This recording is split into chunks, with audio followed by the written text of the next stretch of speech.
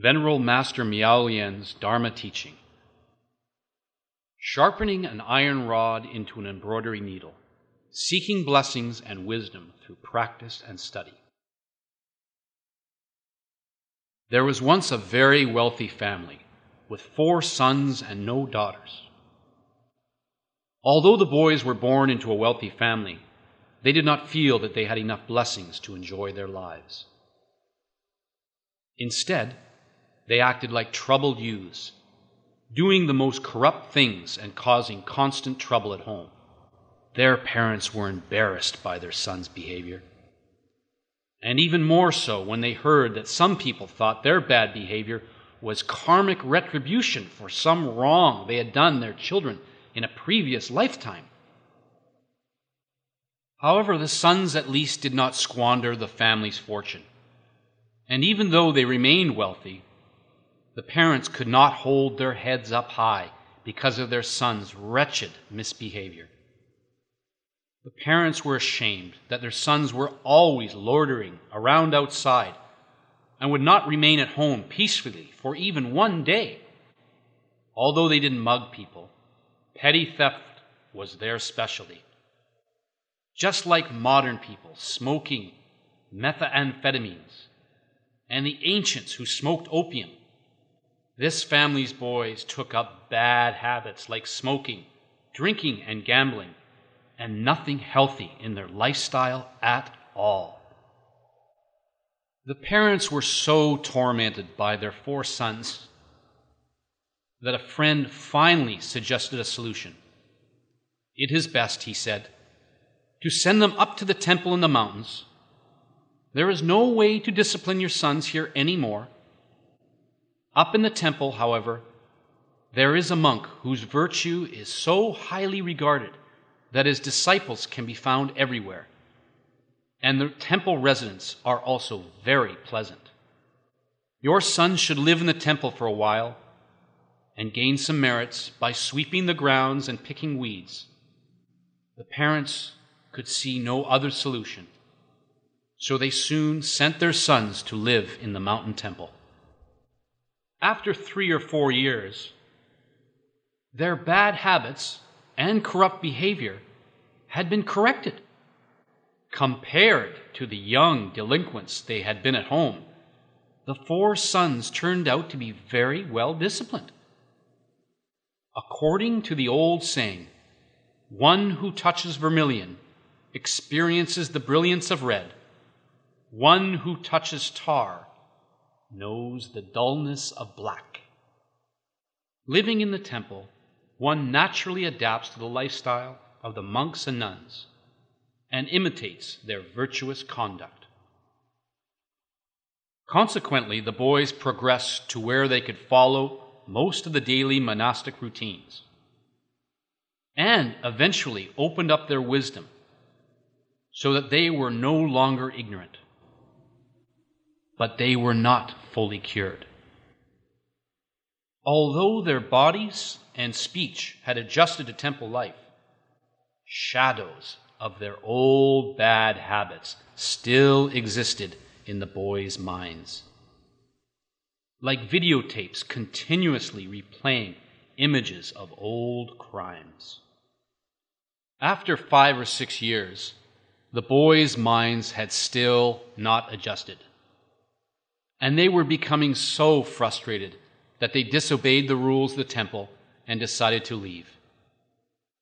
As they reached the bottom of the mountain, they saw an elderly woman who was tirelessly sharpening a piece of iron against a knife sharpener.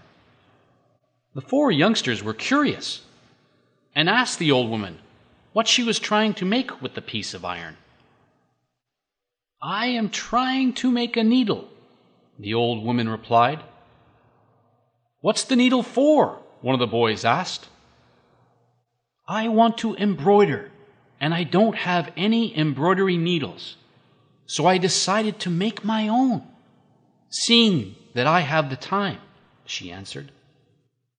"But old woman, when will you ever manage to finish sharpening that big chunk of iron into the size of a tiny needle?" they asked.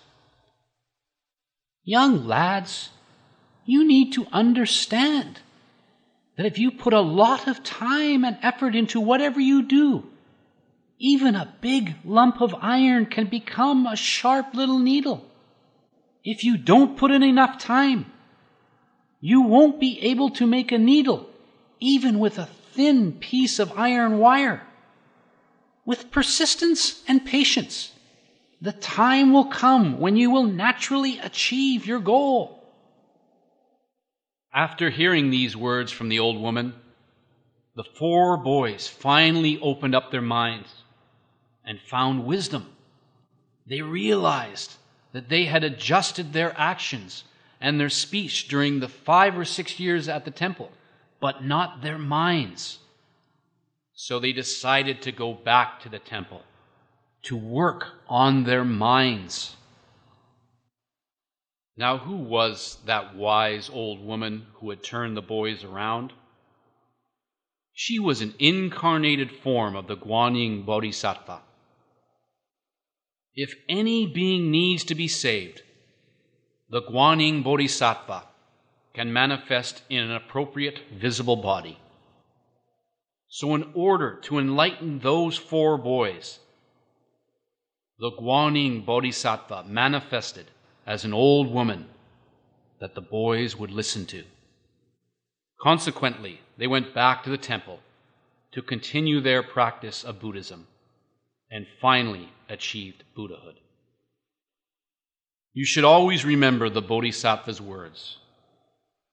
You have to put a lot of time and effort into any worthwhile task. If you do, even a piece of iron can become a needle. In particular, you shouldn't feel bored or restless when you chant the Guanyin Bodhisattva's name.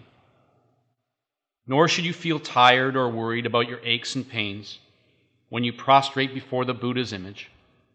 And you should not feel hemmed in by the rules you must follow in the Buddha Hall. Just remember, you will inevitably achieve your goal even after such hardships. As the saying goes, a rough piece of jade has no value until it has experienced hard carving. Don't indulge yourselves, and don't be swayed by the evil influences of the world. Give up your bad habits. Adopt a healthy lifestyle. Abide by the precepts and listen to the Buddha's words. Abiding by the precepts is the best way to achieve Buddhahood. So, what should you do while you're in this world? Even performing good deeds is far less significant than the practice of Buddhism. 60 or 70 years ago, I personally realized something very important. Back in the old days, farmers living in rural areas suffered extreme hardships. They did not own the land on which they grew crops. They needed land to cultivate, but they could not afford to buy it, so they had to rent. If you have land to farm on, you must also have the seeds to plant. But if you have only the seeds and no land, you can't grow anything. Seeds will only grow when planted in the land. It doesn't even matter if the land is not fertile, because you can always enrich it with fertilizers. Also, the soil must be kept moist if the seeds are to grow into crops. Even if you have both rich soil and seeds, to have a good harvest, you will still need to pick weeds and be constantly on the lookout for the pests and wild animals that can destroy your crops. Also, you can never predict unexpected events such as natural disasters. There may be strong winds, floods, or a big fire that burns your house and crops to ashes. No matter how carefully you try to preserve your seeds, such natural disasters may ruin them. You must have good seeds in order to grow plentiful crops. Without the seeds, only weeds will grow. That is how life works. You must have good causes to make good things happen. The Buddha mentions 37 aids to enlightenment, which teach us that we can benefit ourselves through benefiting others. The most important way to cultivate blessings and wisdom is to practice the 4 all-embracing virtues and the 6 paramitas. The first of the 4 all-embracing virtues is almsgiving, and the first of the 6 paramitas is also almsgiving. Almsgiving is foremost in attaining blessings and wisdom. Blessings and wisdom do not come inherently and naturally. They depend on the causes and conditions and all the changes around us. You need to constantly transform yourself to attain the end result. Just as a caterpillar transforms itself into a butterfly, sentient beings need to gradually transform themselves and bring forward their Bodhi minds. They need to see through their ignorance and let go of the 5 desires that chain them to this world. Once you have achieved this, your disposition will become pure. Then you will naturally transform yourself into Sravaka, then Pratyeka Buddha, and then Bodhisattva.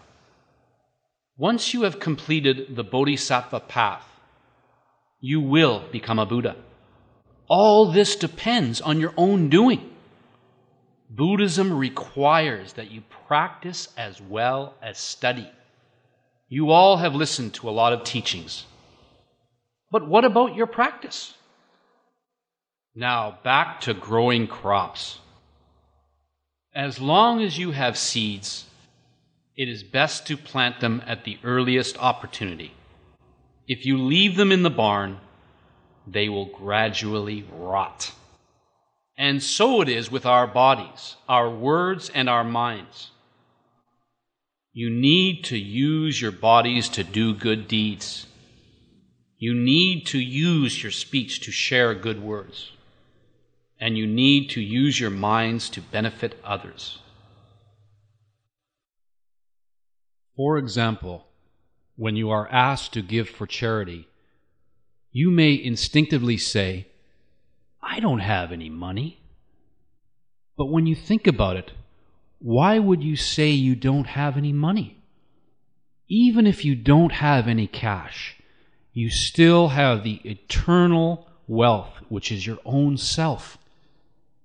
You do need money to do many things, but it is not omnipotent. Money won't do everything. You also need people and auspicious conditions to succeed.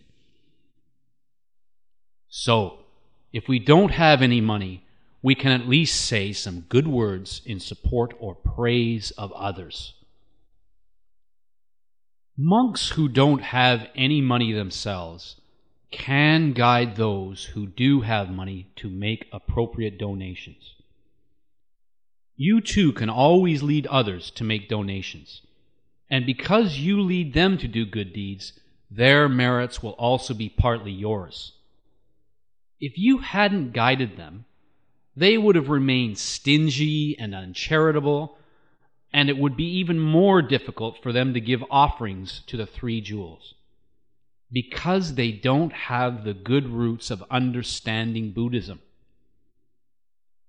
I hope that everyone here will strive for blessings, wisdom, and rebirth in the Pure Land, and that you will benefit all sentient beings by disseminating the Dharma and providing guidance for those who have good affinity with you.